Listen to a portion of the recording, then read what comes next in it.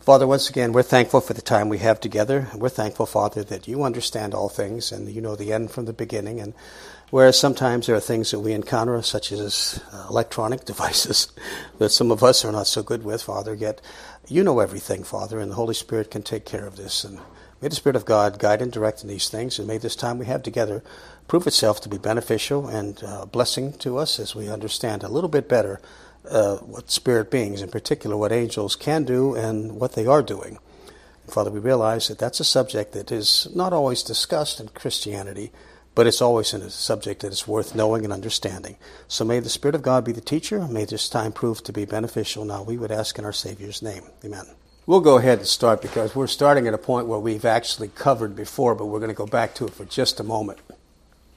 Well, on our notes, we've been looking at the abilities of angels. And we remind you that what we had said is still true, that we're looking at what angels can do. We do not know for sure that cherubim and seraphim can do this plus. My surmise, my guess would be that angels are able, or the cherubim and seraphim are able to do even more and may have even more knowledge. But we're not told what they do. So how they relate to the human race and their part, we really don't know. We can only surmise, but I would guess that their abilities are probably greater. Now, remember, as we were talking about this, we introduced the idea that angels have supernatural abilities. Now, be careful when we use that term supernatural, because typically when people assume supernatural, they think that you're talking about something that only God has or can do. Supernatural just means above the natural, above the normal. It's something that you and I couldn't do. But it doesn't mean it's something that is outside of what angels could do, because they do have a lot of power. When it comes to being almighty, they don't have all power. Almighty and all knowledge goes to God. Angels have knowledge above what we do. So they have supernatural knowledge. They have knowledge of things we don't know. They can, after all, if they can materialize bodies like the sons of God did back in Genesis 6, they obviously have knowledge beyond what we have. And they have ability that we don't have. But it doesn't require deity. God can do that and then a whole lot more. Now, remember too, when we talk about what angels can do, we're including angels and demons, or fallen angels. The only thing that's changed in the relationship of demons is they have not lost any of their ability. They just changed their allegiance. Now they're following Satan, and I think some of them, the evidence seems to be from some of the places in the Gospels that they probably are a little smarter than Satan in the fact that they realize that they're defeated already. They understand that. So, well, we've seen we can fabricate human bodies, and we saw last week that they can bring doctrine into the church, and that was on the top of page 9. Did I say 8? We're on page 9. So we have only to get through page 14. So we have 2 hours tonight, 1 more hour, so we have 3 hours to do 5 pages. Now, that shouldn't be too hard to do. Miss Jay's smiling back there because she knows how long-winded I can be, but hopefully we will do better at that. Now, and point number 7 is when we talk about these angels, they have enormous physical and mental power that's above the normal. Now, when we go back to let's go back to 1 Kings again. This is a fun passage to look at. In 1 Kings chapter 22, when you find the story of how this one demon did this work. So back in 1 Kings 22, beginning at verse 19. And he said, "Hear now the word of the Lord. I saw the Lord sitting on his throne, and all the host of heaven standing before him on his right hand and on his left. And the Lord said, Who shall persuade Ahab that he may go up and fall at Ramoth-Gilead? One said in this manner, another on that manner. And there came forth a spirit, and stood before the Lord, and said, I will persuade him. And the Lord said unto him, Wherewith, or how? And he said, I will go forth, and I will be a lying spirit in the mouth of all his prophets. And he said, This is God, you shall persuade him and prevail, go forth and do so. Now therefore, behold, the Lord hath put a lying spirit. Now the Lord is being credited because the Lord allowed this to happen. He didn't personally do it, but the Lord hath put a lying spirit in the mouth of all your prophets, and the Lord has spoken evil concerning thee. So now, there were 400 prophets here. Now, stop and think for a moment. One angel, a fallen angel, One of them was able to persuade 400 men. Now, what you don't see in this context, what you don't see the indication of earlier in this context as they start prophesying, you don't see that these guys are collaborating together and say, well, what do you guys think? What do you think? What should we tell the king? It's like they're all called and they all go and they all say the same thing. Well, now, wait a minute. If they didn't collaborate together, then how did they get all this? How did one fallen angel could do this with 400 men in that short of a time? I'm at a loss to explain that. But you talk about supernatural ability, you talk about mental power. That is something that goes beyond anything that I can imagine. But you'll notice in verse 23, the Lord hath put a lying spirit, one, in the mouth of all your prophets. One lying spirit worked with all these prophets, and there were 400 of them, as I recall in the context, if you go back. 400 men, and it only took one spirit to do this. So whenever people today want to mess around in the occult and mess around with demons and so forth and so on, they should realize what they're dealing with. This kind of power, this kind of ability, you don't want to tamper with that. Just like when people try to talk to Satan or try to communicate with him, do they realize what they're doing? I don't think they really do. Now, so remember that the demons came from the two lowest ranks of angels, and yet one was enough to convince 400 men, and they didn't collaborate together. They didn't sit down and meet together and talk this over. It just appears that they all went together, and they all started prophesying and saying essentially the same thing. How did one demon do that so fast? That's just one demon, one fallen angel could do that. So, and like I said, I mentioned it here again, that God asked for an angel to persuade Ahab. He asked for a volunteer, but he didn't ask for a volunteer to lie. He just asked for someone to persuade him to go. Now, so the angel that steps forward was probably from the left side, because right hand, left hand, that's used in the Bible frequently of right hand is the favored hand, left hand is not. So it's an angel from the left side. So there were demons apparently present when God asked this question, and it was a demon that volunteered to do this. So it's just like, what in the world? But, God can use, isn't it strange that God could use a demon and allow him to do it? I'm sure the demon thought he was doing something that was going to counter God's program, but it was not exactly what he thought. But, so he put that one spirit did it. Now, demons, this is somewhat similar, but this is on a larger scale for us. This comes up to us. Demons can put thoughts in the mind of humans. Now, that's point number 8. Now, please notice point A underneath that. Neither Satan nor his demons can read the mind of human beings. Sometimes people seem to think that Satan can read minds, that he's just a step below God. Well, he can't read minds, and he doesn't know everything that's happening. He has to find out, because remember, he was kicked out of the government of God, so all of the things that God has planned along the way, Satan has to learn them either from reading Scripture, if it's about the church, or from observation, because he's not included in the plans of God. He's not in the government of God any longer. Now, does he know everything? No, he doesn't know everything. Well, then you would say, and I would ask the same thing, well, then how does Satan do it? How does he know when to place a thought in someone's mind or who to do it? Now, please remember, placing a thought in someone's mind is not reading their mind. It is just simply suggesting a possible activity. Now, consider this. Satan has been around for thousands and thousands and thousands of years. He's been around and he's been watching the human race since Adam and Eve. He's seen how people react. Do you think that he can look at a certain circumstance and say, well, now, Andrea's in this particular circumstance, and I know how most people react, and she's a woman, and I know women are prone to do this, and I've watched her, and so I can tempt her because I think this is what she's prone to do. Now, I'm just picking on her, but I mean, it's true for all of us, because Satan, remember what it says in 1 Peter 5, that he wanders about, he goes about seeking whom he may devour. He watches. He and his people watch. They're not ignorant. Satan is not sitting back saying, what am I going to do next? He's either accusing God about us and our sin, or else he's down here roaming about looking for someone that he can get permission to tempt. And after he's decided who it is, he knows what he's going to do. He's going to put a thought, not because he can read the mind, but because he can predict how people are going to act.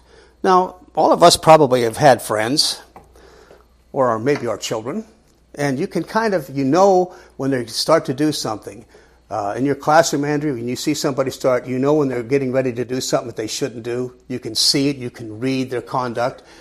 Just imagine how much more Satan can do that. And Satan can understand what's going on. So Satan can put a thought in the mind. But and his enemies can too. Look at Ephesians 6:11. Satan is pretty shrewd. He does an amazing thing, and his cohorts can do it too. I've heard, in seminary, one of our professors was saying that probably most people don't get tempted by Satan because, as smart as he is, his temptation would probably be a lot more difficult to handle than just a demon that would do it, and that might be true. But you notice what it says in Ephesians 6:11. It says, "Put on the whole armor of God." Now you notice it says the whole armor, not just part of the armor. Sometimes people are they will look at this and they will pull out part of the armor and say, well, this part of the armor will handle the problem that I have. No, it says put on the whole armor, every piece of it, that you may be able to stand against the wiles of the devil.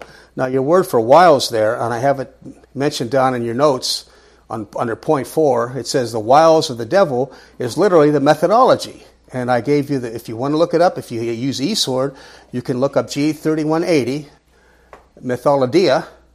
Methodologia, doesn't that sound kind of like methodology? That's the word we get methodology from in English. So it says that Satan, he says that we may be able to stand against the methodology of the devil.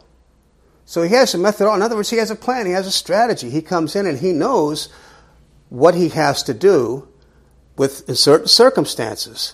Now, for example, okay, Satan tempts to a number of things. Let's take one, discouragement. Satan sees a certain set of circumstances happening in your life. And he watches, and he gets permission.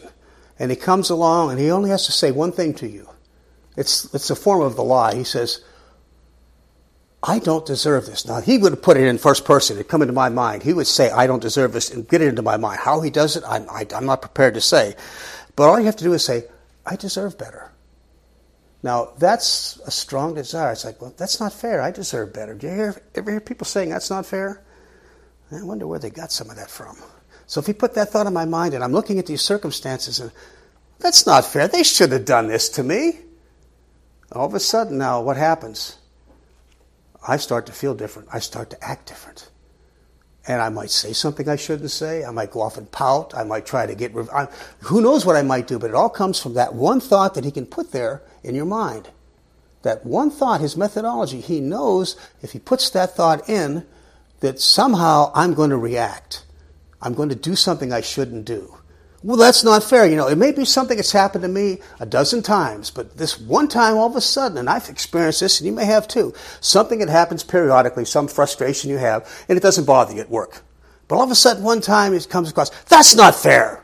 They shouldn't have done that to me. Somebody dumped their work on you, and somebody's a loafer. And they dump their work on you, and finally you say, that's not fair. Boy, it's never bothered you before because you do their work and you do it better than they do, and you get rewarded for it, and so it's not a problem. But all of a sudden, one time, this thought comes in, that's not fair. And it starts to eat at you and burn at you. Well, if you look down through here, you'll find out that there's the fiery darts of the wicked one, things that just burn at you. Well, we'd say things that eat at you. You put this thought in there, it's not fair, it's not fair.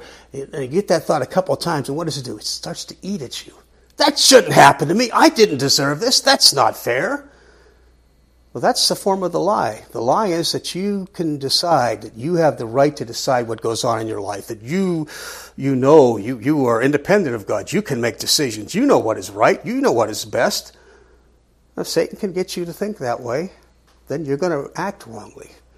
And there's a lot of things you can do. So you can see it says you may be able to stand against the methodology. Satan will put things into your mind.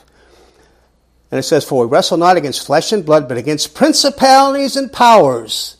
There you go. Remember, the angels that fell were principalities and powers. So they come along. So it's the wiles of the methodology is Satan's, but it says, for we wrestle not against flesh and blood, but against principalities and powers. Now they're also described here against the rulers of the darkness of this world, against spiritual wickedness in the heavenlies. Now high places, well, I would say Washington, D.C. right away, but unfortunately, it's not literally Washington, D.C. It's high places. Well, everybody always said that. Then he says again, wherefore take unto you the whole armor. You'll notice there it is again, the whole armor. If you learn about the armor, if you learn about satanic temptation, how to use the armor, it says you put on the whole armor, not just a piece of it. I had a friend back when we were in seminary, he talked about, well, this and that came along, and he took this part of the armor, put it on, he said that solved the problem, and he went his merry way. I thought, what about it, what it says here, the whole armor? So it's very common for people to do that.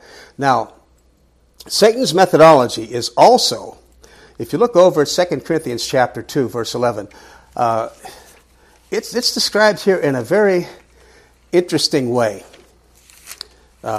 because its methodology is also called devices, and it's pretty much similar, I think.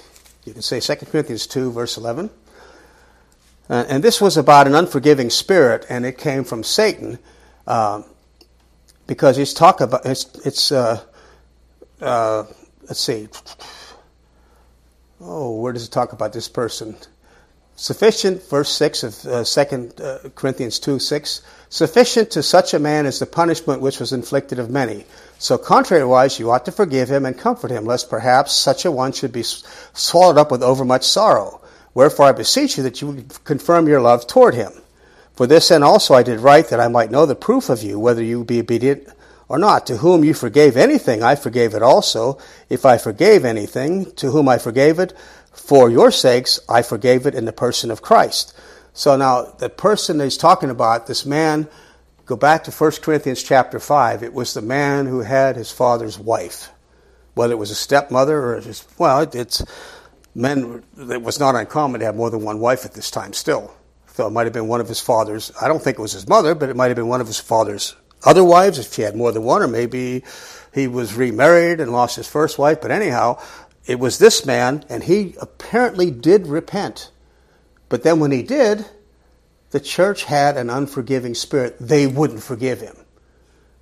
Now, Paul said, and that's what Paul's talking about, you forgive him. You don't want to be overcome. Now, he goes on and says in verse 11, lest Satan should get an advantage of us, for we're not ignorant of his devices. Now, that word for devices, and I gave you if you use eSword, G3540, you can look it up. I like the way it's translated in the ESV. And by the way, the ESV sometimes, English Standard Version, if you have it, it sometimes is helpful in some areas. It translates things even better than the King James or even the New King James, which I like the New King James for several reasons. But sometimes ESV is right, and it translates this word as schemes or designs. And I think that's exactly what it is. Satan has a scheme, or he has a design on what he does. When he puts things into the mind, there's a whole scheme that he uses. He may repeat the same thing more than once. I'm not sure whether that's the case, but I would not be surprised if it's repeated enough times and you get it 3 or 4 times and all of a sudden you grab onto it and you start thinking and it comes back and it starts to eat at you. That's what it talked in Ephesians 6 about the fiery darts, something that just burns at you. We would say more like it's something that just eats at me. You know, something really bothers you, something happens, boy, that's just been eating at me all day. And you want to go hit him, you know. And that's what this is like. So we don't know, and this is exactly what the demon, I believe when we look back at 1 Kings 22, I think that's exactly what the demon did. He put this thought in there, and he got a hold of all these individuals, and they just became obsessed with telling this lie because, well, it would help them. Hey, don't you think you guys deserve better than this? You guys would get recognition. If you told the king good things, he'd really look favorably on you. So they're, yeah, hey, I'll get something out of this. I deserve that.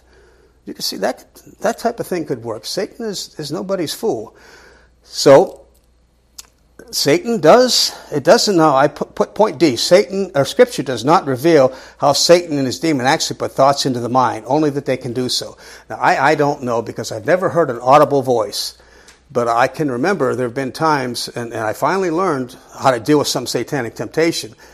Whenever something happened to me, and I had this thought come, and it had come before, it says, you deserve better. It came into my mind. I deserve better. I said, wait. In the light of Scripture, I don't deserve anything. It's all by grace.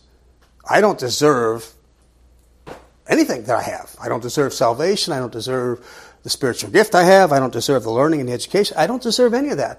But so Satan come along, and I caught that, and I said, wait a minute. I know where that came from. You deserve better. It's a form of the lie. Satan wanted to be like God. Well, here, I'm like God. I can decide what's best for myself. I can decide what I deserve to have. Gee, I forgot I was saved by grace. I forgot that God gave me it. Oh, no, forget about that. I know what I deserve now that I'm a Christian. No, you don't want to go there. And so Satan can do that, just that one thought. So be careful. That's just a little commercial off the side here, a little bit about satanic temptation. If that thought comes to you and something happens, I don't deserve this, I deserve better. Stop the moment and say, wait a minute. Do I have the right as a Christian to decide what God should do in my life, what circumstances should come to me? I'm allowed to decide that, right? Chapter and verse. I don't know where that is anywhere. I don't read that in Scripture, so be careful. It took me a long time to learn that, but boy, I'm glad I did, because it saved me a lot of frustration. Now, bottom of the page, this one is could go either way. And Isaiah, let's go to Isaiah 37, verse 36. Now, it's translated with a definite article, the angel of the Lord. But there's no definite article in the text. Now, the problem with that is that the angel of the Lord in the Old Testament most often does not have an article before it. It's just an angel of the Lord, but we know by context it is the second person of the Godhead, the pre-incarnate Son. Now, in 37:16, I believe it's 37:36. Then the angel of the Lord went forth and smote in the camp of the Assyrians 185,000. When they arose in the morning, behold, they were all dead corpses. So they all got up in the morning and said, hey guys, we're all dead. We're done. We can't do anything. That always struck me as funny. It's like you could see these guys getting up in the morning and said, hey, we're not going to war today. We're dead. Let's lay back down. Now, the Hebrew text, I know it says the angel of the Lord. There's no definite article, and it very likely could be the angel of the Lord, but it also could be just an angel of the Lord. Now, I'm not prepared to say either way, but I suspect that that could be the case, because when we find out in Scripture, the angels are called a host or army. And so I wonder sometimes, when David slew his 10,000s, did he have a little bit of help? Could one man slay 10,000 people? Or did he maybe have a little bit of help? Because they are called the armies of God. You can find that a number of places. Jehovah, when you read in the Psalms, several times you read Jehovah of hosts, or the Lord, all caps, which is Jehovah. Lord of hosts. And the word that's translated a host, well, for example, look at Psalm 46. This isn't in your notes, so I can't charge you for this. I'm afraid I'll have to give this as a freebie. So nobody's here for me to pick on. I can't pick on Courtney, and I can't pick on Pastor. So, well, I'll have to pick on my daughter back there, yeah. Oh, my wife, yeah, I could do that too. Except I've done it enough already. But in Psalm 46, you'll find it used, and it makes you wonder, because I know at the Battle of Armageddon, it's going to be the second person is going to do all the work. And we're going to be in the army that follows. So I'm not sure whether this army is just there for the show of strength, although I don't know that God needs that. But in Psalm 46 and verse 7, it says, the Lord of hosts, the God of Jacob, is our refuge. The Lord of hosts, the Lord of army. That word for hosts is translated army or battle a number of times. For example, you can put a reference down Psalm 103, verse 21, where the word is this word that is here, hosts, is translated battle. So these are armies. These are the Lord of hosts. It's the Lord of armies. Now these armies that are with him, verse 7, verse 11 again, the Lord of hosts is with us. The Lord of armies. His angels are with him. Now, do they fight? Probably. They're called armies. And I can't, other than this one passage, that I can't say that it isn't the second person of the Godhead. I tend to think it probably is, but I put it in the notes thinking there's a chance that perhaps it was one angel. And if it was a single angel to kill 185,000 people in one night, that's a lot of power. That is a lot of power. Now, having said that, we're going to go on to something that's a little bit easier to see. How angels serve the believers is summarized in Hebrews 1:14. Now, I look for this in the Scripture. You oftentimes find statements that are summaries of things, and then you can find other information later. So, on most subjects, I like to try and look to find a verse that summarizes something. And this for angels is a perfect summary. Hebrews chapter 1 and verse 14. Now, we read in verse 13. We have to read that with it. But to which of the angels said he at any time, sit on my right hand till I make thine enemies thy footstool? Are they not all ministering spirits sent forth to minister to those who shall be heirs of salvation? So what do angels do?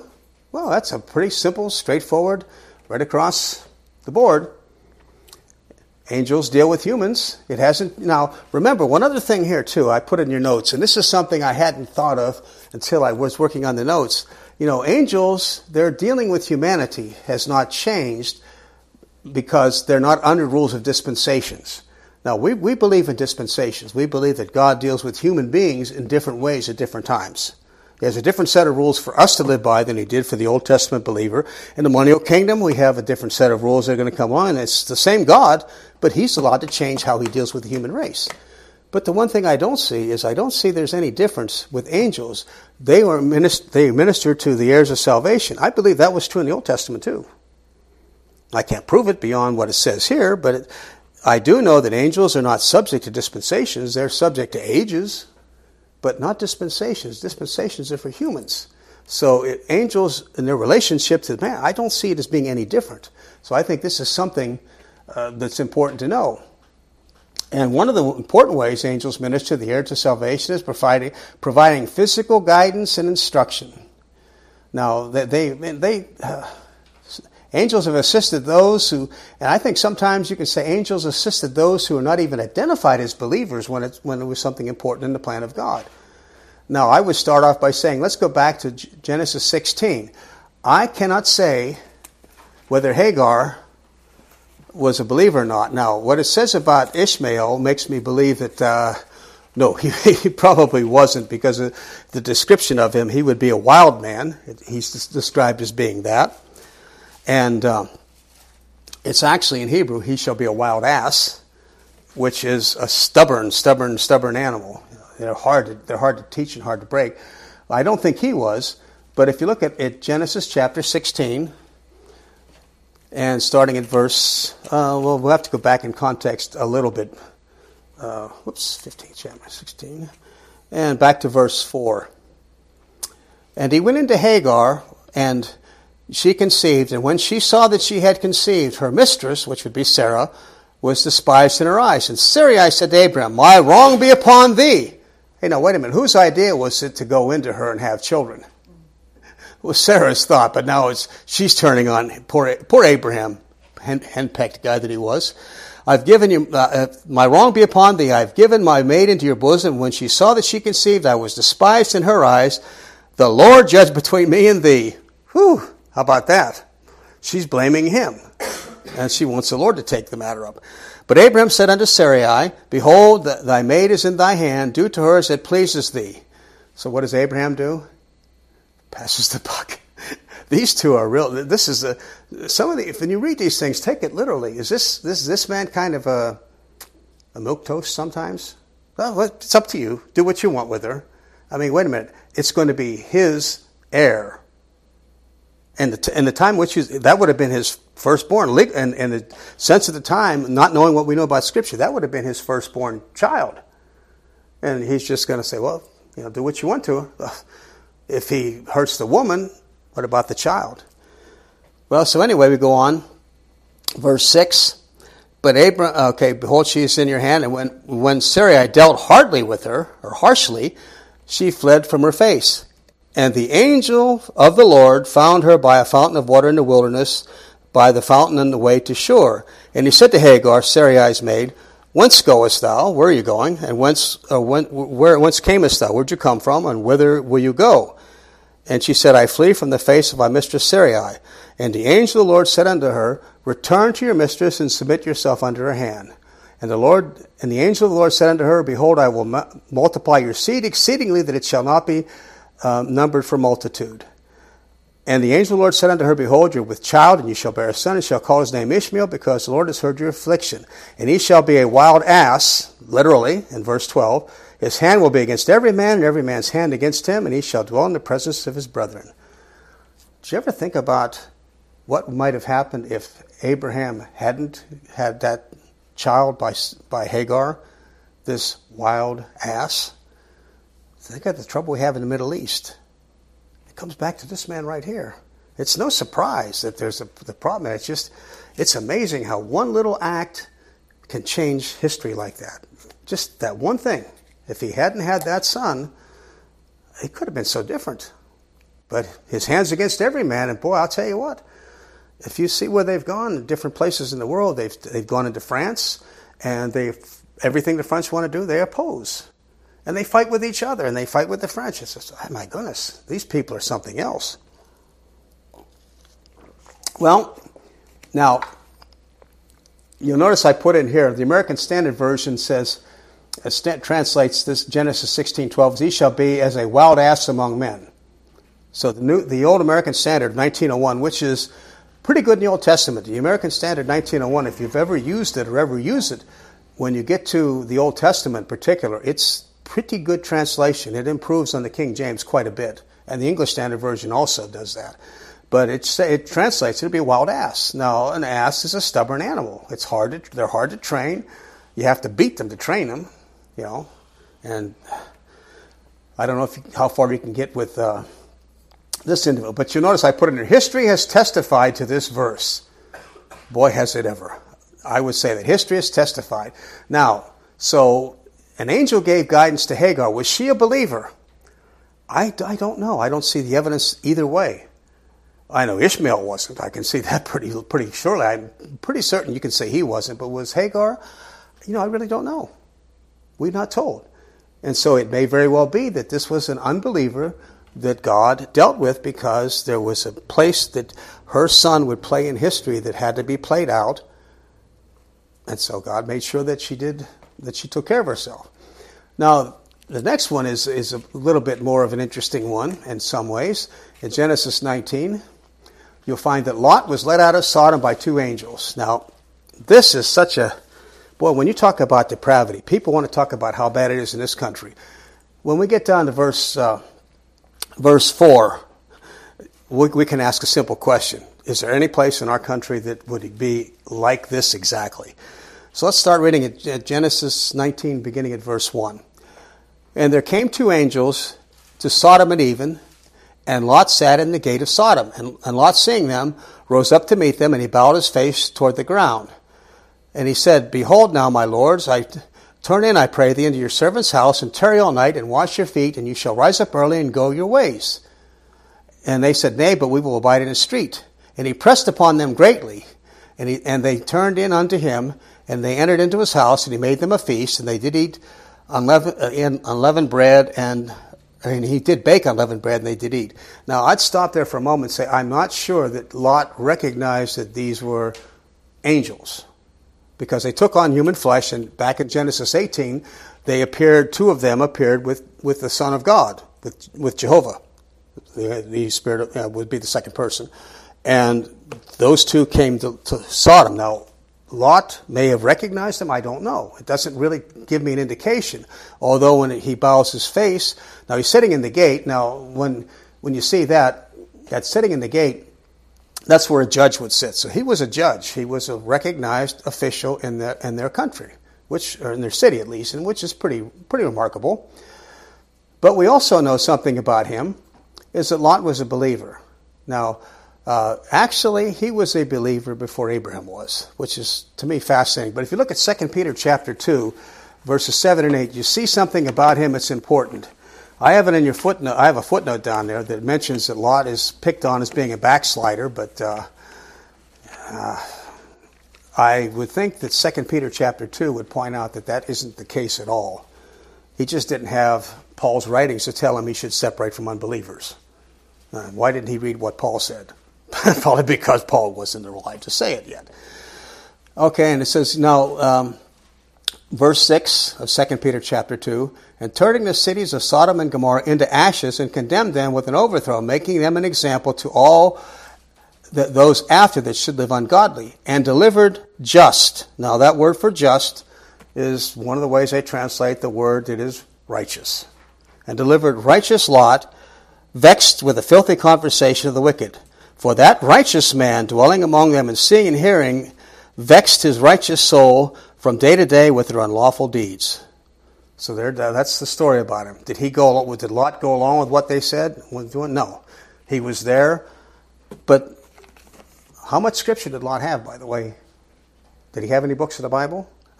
No. The Bible wasn't written. He didn't have anything to tell him that he should separate from unbelievers, so he didn't. He didn't know any different. So, when people try to make him a backslider, they're barking up the wrong tree, according to 2 Peter 2. He was a believer. But look what happens. In verse 4, but before this is Genesis 19:4, and this is where I'd ask you, do you see anything like this in our society yet? I'm not saying you won't, but do you see it yet? And I don't think we can say we do. Before they lay down, the men of the city, even the men of Sodom, compassed the house round, both old and young, all the people from every quarter. Okay, now you notice how I broke that out in your notes. The men of the city, which ones? Well, if it says the men of the city, it implies all of them. But then it says both young and old. How many is that? But then it goes on to say all the people. Well, you could say, well, they're from the lowest classes. But then it says from every quarter. Now that word from quarter, that's an interesting word. It's a word that means at the end, the extremity of something. From one end, in other words, you could say from one end of town to the other, every man came. So it's pretty emphatic. It's so emphatic here. It's the men of the city. That alone should be enough. But no, he adds to it, both old and young. So there's no age difference. Then it says, all the men from every extremity, from every end of town. And I think the way the ESV here is kind of interesting. In Genesis 19:4, the English Standard Version translates this to the last man. Now that's more of an interpretive translation. Sometimes some of your translations will do interpretive, where they'll put it into terms we can understand. Because the word means to the extremity or the end. To the end of so one end of town to the other. So if you just say to every last man, that kind of covers it, doesn't it? So in other words, I think the ESV makes that point, and I think it's a good point to make. It's from one end of town to every last man. Now, is there any place in our country where every single male in the city is perverted? I don't think so, not yet. They talk about San Francisco and its depravity and so forth. Although I think they talk more about it these days because of the stuff on the sidewalk and the homeless. They have actually had a map some years back, I don't know if any of you saw it, of places where it showed the feces in the city. And at least one person saw it. He was like, are you kidding? They'll make a map. They'll spend the money to make a map. Why don't they go out and clean it up? Save the money making a map and go out and start cleaning this stuff up. Well, anyway, even at its worst, I don't think we have any place that does it. Now, what is fascinating here is, of course, the men performed something miraculous. They pulled Lot back in, and so I think Lot, by this point, has got the message that these were not just ordinary men. Now, he may have, because he bowed down, he may have recognized there was something different about them. I don't know, but once they pulled him back in, he got the message. But what is really kind of sad here for Lot is that when Lot went out, if you notice, let's go, let's see, verse 12, starting at verse 12 of Genesis 19. And the men said unto Lot, have you here besides besides son-in-law and thy sons and thy daughters and whatsoever thou hast in the city? Bring them out of this place, for we will destroy this place, because the cry of them is waxen great before the face of the Lord, and the Lord has sent us to destroy it. So there you have two angels that are going to destroy the whole city. So there's a good illustration. We said that, we don't know that that wasn't the angel of the Lord back in Isaiah. But here we can see two angels were going to destroy the whole city. They were going to rain fire and brimstone. Well, that was going to be quite a mess. And so, verse 14, and Lot went out and spake to his sons-in-law, which married his daughters, and said, Up, get you out of this place, for the Lord will destroy the city. But he seemed as one that mocked unto his sons-in-law. So he didn't have, that's why the people say, well, it's his fault. Well, it's not his fault. His sons-in-law married his daughters, and he couldn't make them do something. He couldn't evangelize. He wasn't an evangelist, let's put it that way. And I don't think you can fault him for this. But here's where you do get into some problems. In verse 15, and when the morning arose, the angels hasted Lot, saying, Arise, take your wife and your 2 daughters, which are here, lest you be consumed in the city. Verse 16, and while he lingered, the men laid hold upon his hand, and upon the hand of his wife, and upon the hand of his 2 daughters, the Lord being merciful unto him, and they brought him forth and set him without the city. So they caused him to come forth. The men seized him by the hand. Verse 16 says literally, the men seized him by the hand, and by the hand of his wife, by the hand of his daughters, and the Lord being merciful, and they caused him to come forth and set him outside of the city. So it's a form of the verb in Hebrew that indicates that they made it happen. The angels, they let him forth would have been enough, but the form of the verb of sin makes it very emphatic. They made it happen, which makes it sound even more like Lot was kind of, well, let me think this over. Isn't there something we can, no, they just kept saying, you're going. And so it's rather interesting. So they made him come out of the city. That's what it really says. They caused him to come forth and set him outside the city. Now, he didn't want to do it, apparently. Even though he knew what was going to happen, somehow I think I'm not sure what he was thinking, but he didn't want to come out.